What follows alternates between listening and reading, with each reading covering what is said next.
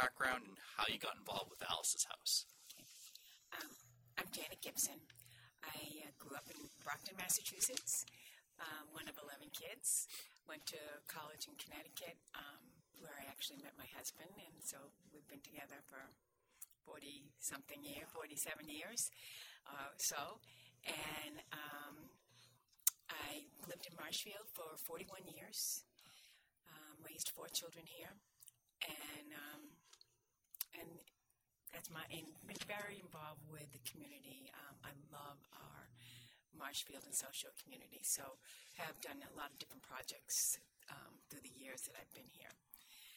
And my involvement with Alice's House is that I founded Alice's House back in 1997, and it has been running since then till for 25 years it will be. How did you get involved with Alice's? How did it start? So Alice's House, which is a nonprofit organization, started because I was a friend with a woman named Alice Feeney. And I met Alice through a cancer support group, which I started in 1989 when I was a fairly young mom with 4 kids and a cancer diagnosis.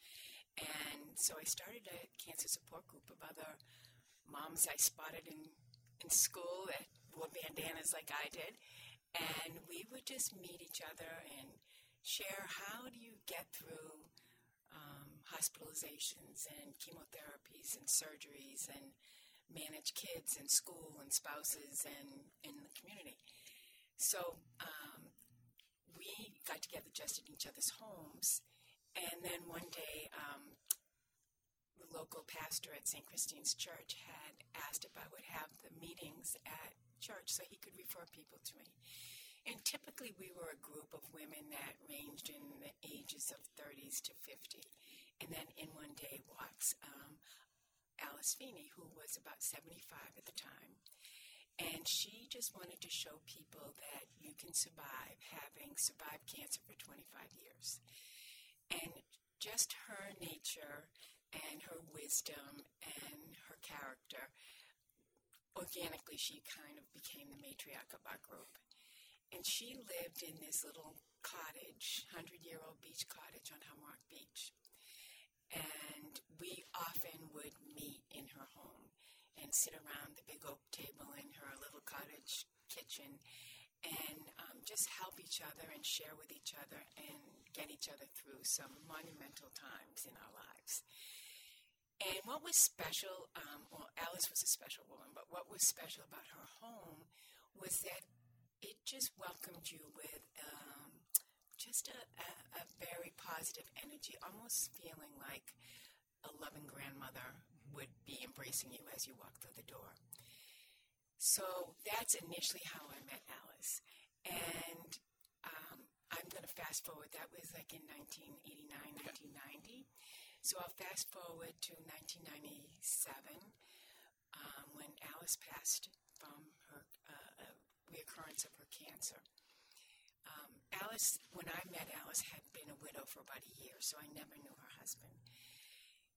But what I learned at the end of Alice's life, when some of us in our group that were still survivors helped care for her, we discovered that she also had another group, which was, and I feel comfortable saying this, but it was an AA group.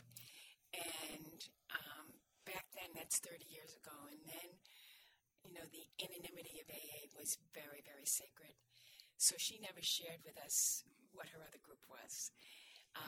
However, towards the end of Alice's life, we both became entwined and engaged in helping care for Alice. And that's when I learned why her house felt the way it felt, because there was story after story of how she and her husband had sponsored hundreds of people through that program, and their door was just always open to someone who needed to sit around that oak table and needed to have a heart listen to them or a place to just be.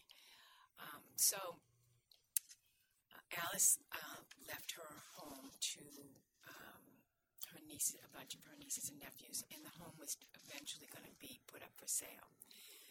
So my initial quest was I really wanted to, for sentimental reasons, purchase the old oak table that we all sat around. And then I thought, if that house goes up for sale, a contractor is going to buy it, it's going to be a tear down. And that whole legacy that she and her husband John had built for many years would be gone. They had no children to pass on that legacy to.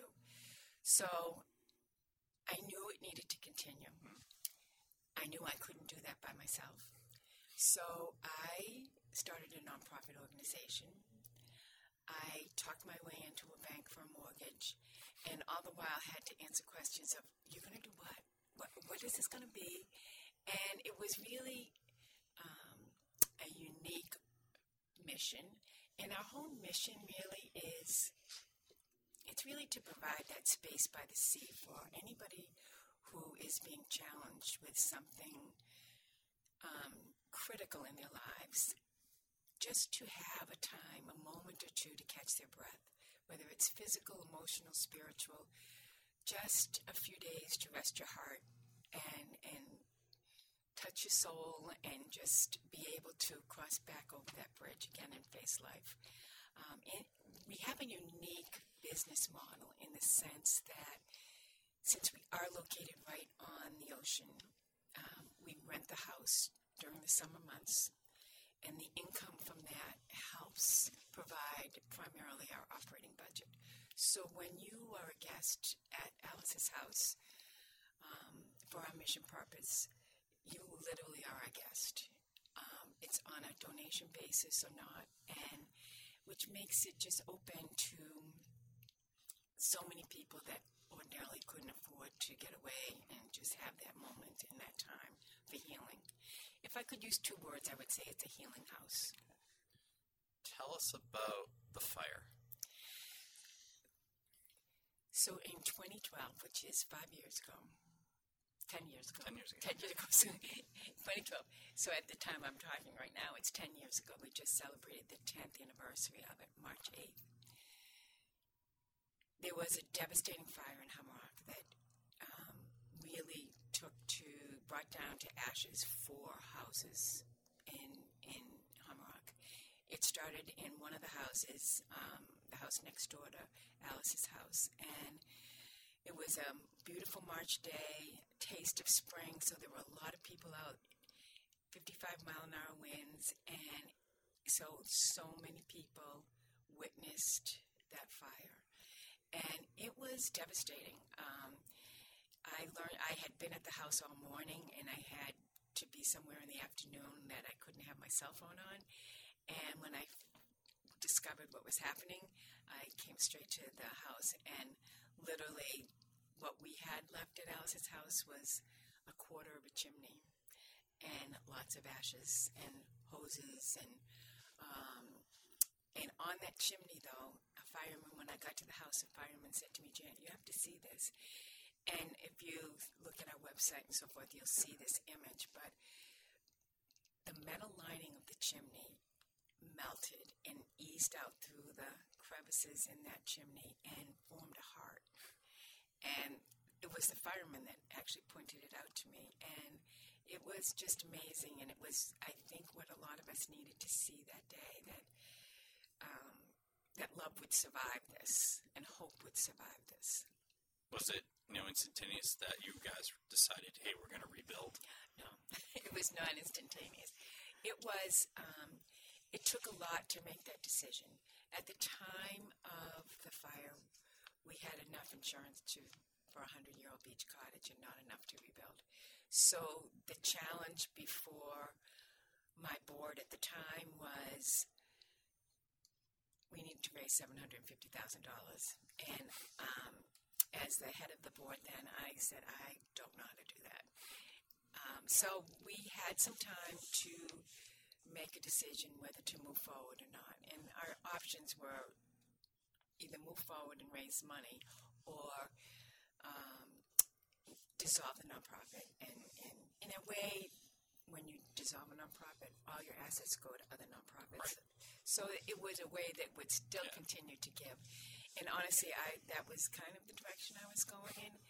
And after a few years of, and then I had to make a decision time-wise.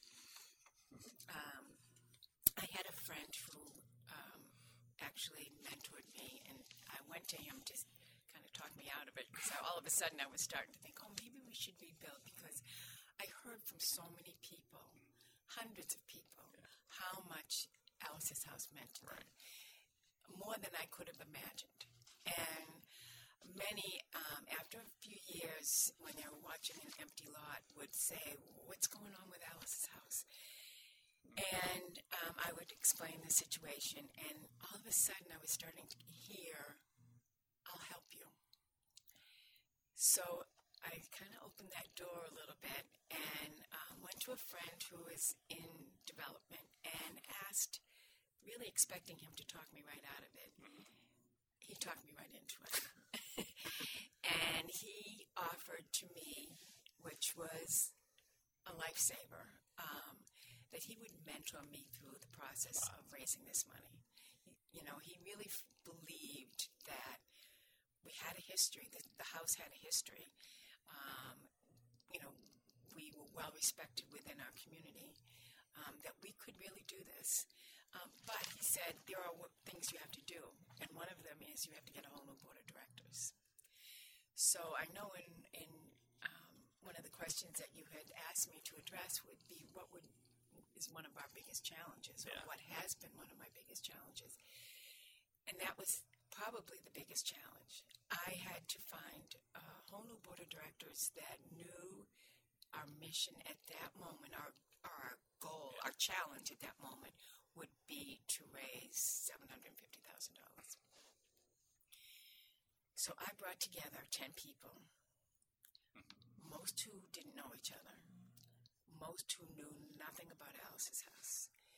And I wish I could say we sat around that table, but we didn't. Yeah. We sat around a sandy lot, and I had to share with them my story. And I give them so much credit because the mission of Alice's House is very broad, which I appreciate, because then it can be much more inclusive for a lot of people. But it also raised a challenge when we were trying to raise money, because many donors wanted something much more specific, like, well, what percentage of your guests are cancer patients? What percentage of your guests are in recovery? And those were answers that we really couldn't give. So these 10 people had to share my story for many years as we were raising this money, until they finally witnessed and heard the story of people who actually spent some time as guests at Alice's House. So in 2 years, by conversations with people, we raised our $750,000. Wow. And we were able to reopen the doors in 2017. And 2 years later, we were able to pay off our construction loan that we had borrowed from, and so we continued to sustain ourselves with renting the house during the summer, and then the rest of the year is used for our mission purpose. And then we hold one fundraiser a year, which is our annual Rock Your Heart Walk Run fundraiser in Humrock, which has been not just fundraising, but it's been community raising too. And you improved upon the house, I would say. I've been there a few times, and it's beautiful. It is beautiful. So knowing the usage of the house, we made a 100-year-old beach cottage work for our mission, but it wasn't ideal. So knowing the usage of the house, we pretty much used the same footprint, but we made it much more accommodating to the usage of the house. For instance, it's a 4-bedroom house, all en suite, so families who are sharing the house or retreats or groups that are sharing the house have privacy, large, more open gathering spaces. So it's really very functional for our guests. How are people that are using it finding you? Is it word of mouth? Is it Okay. Yeah. You know, when we were rebuilding, we kept one of our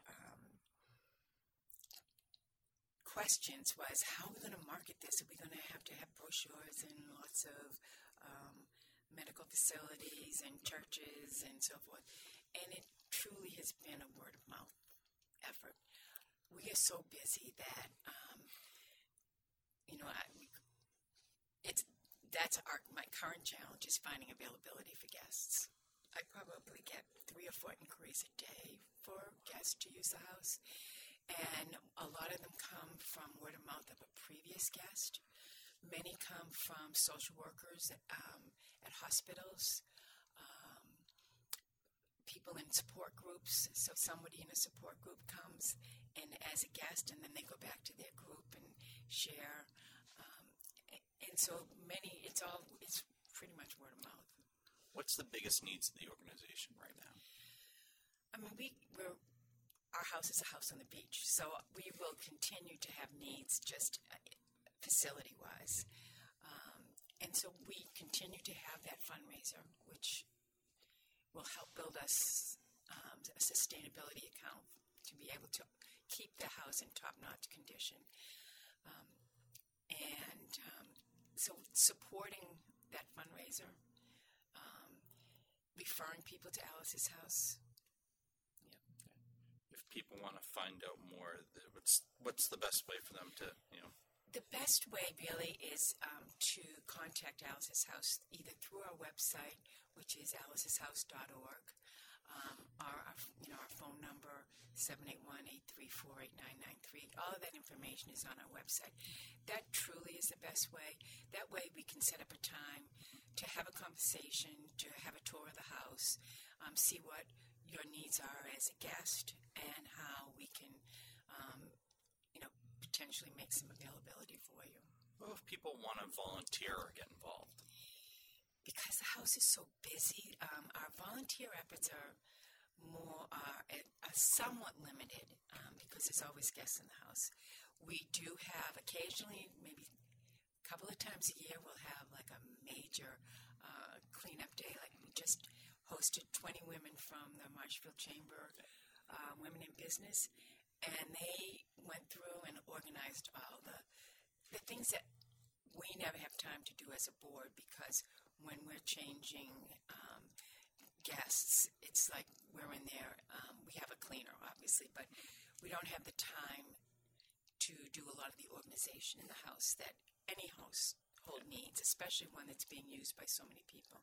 So they went in and organized all the kitchen cabinets, organized all the linen closets, all the books in our library. It was wonderful.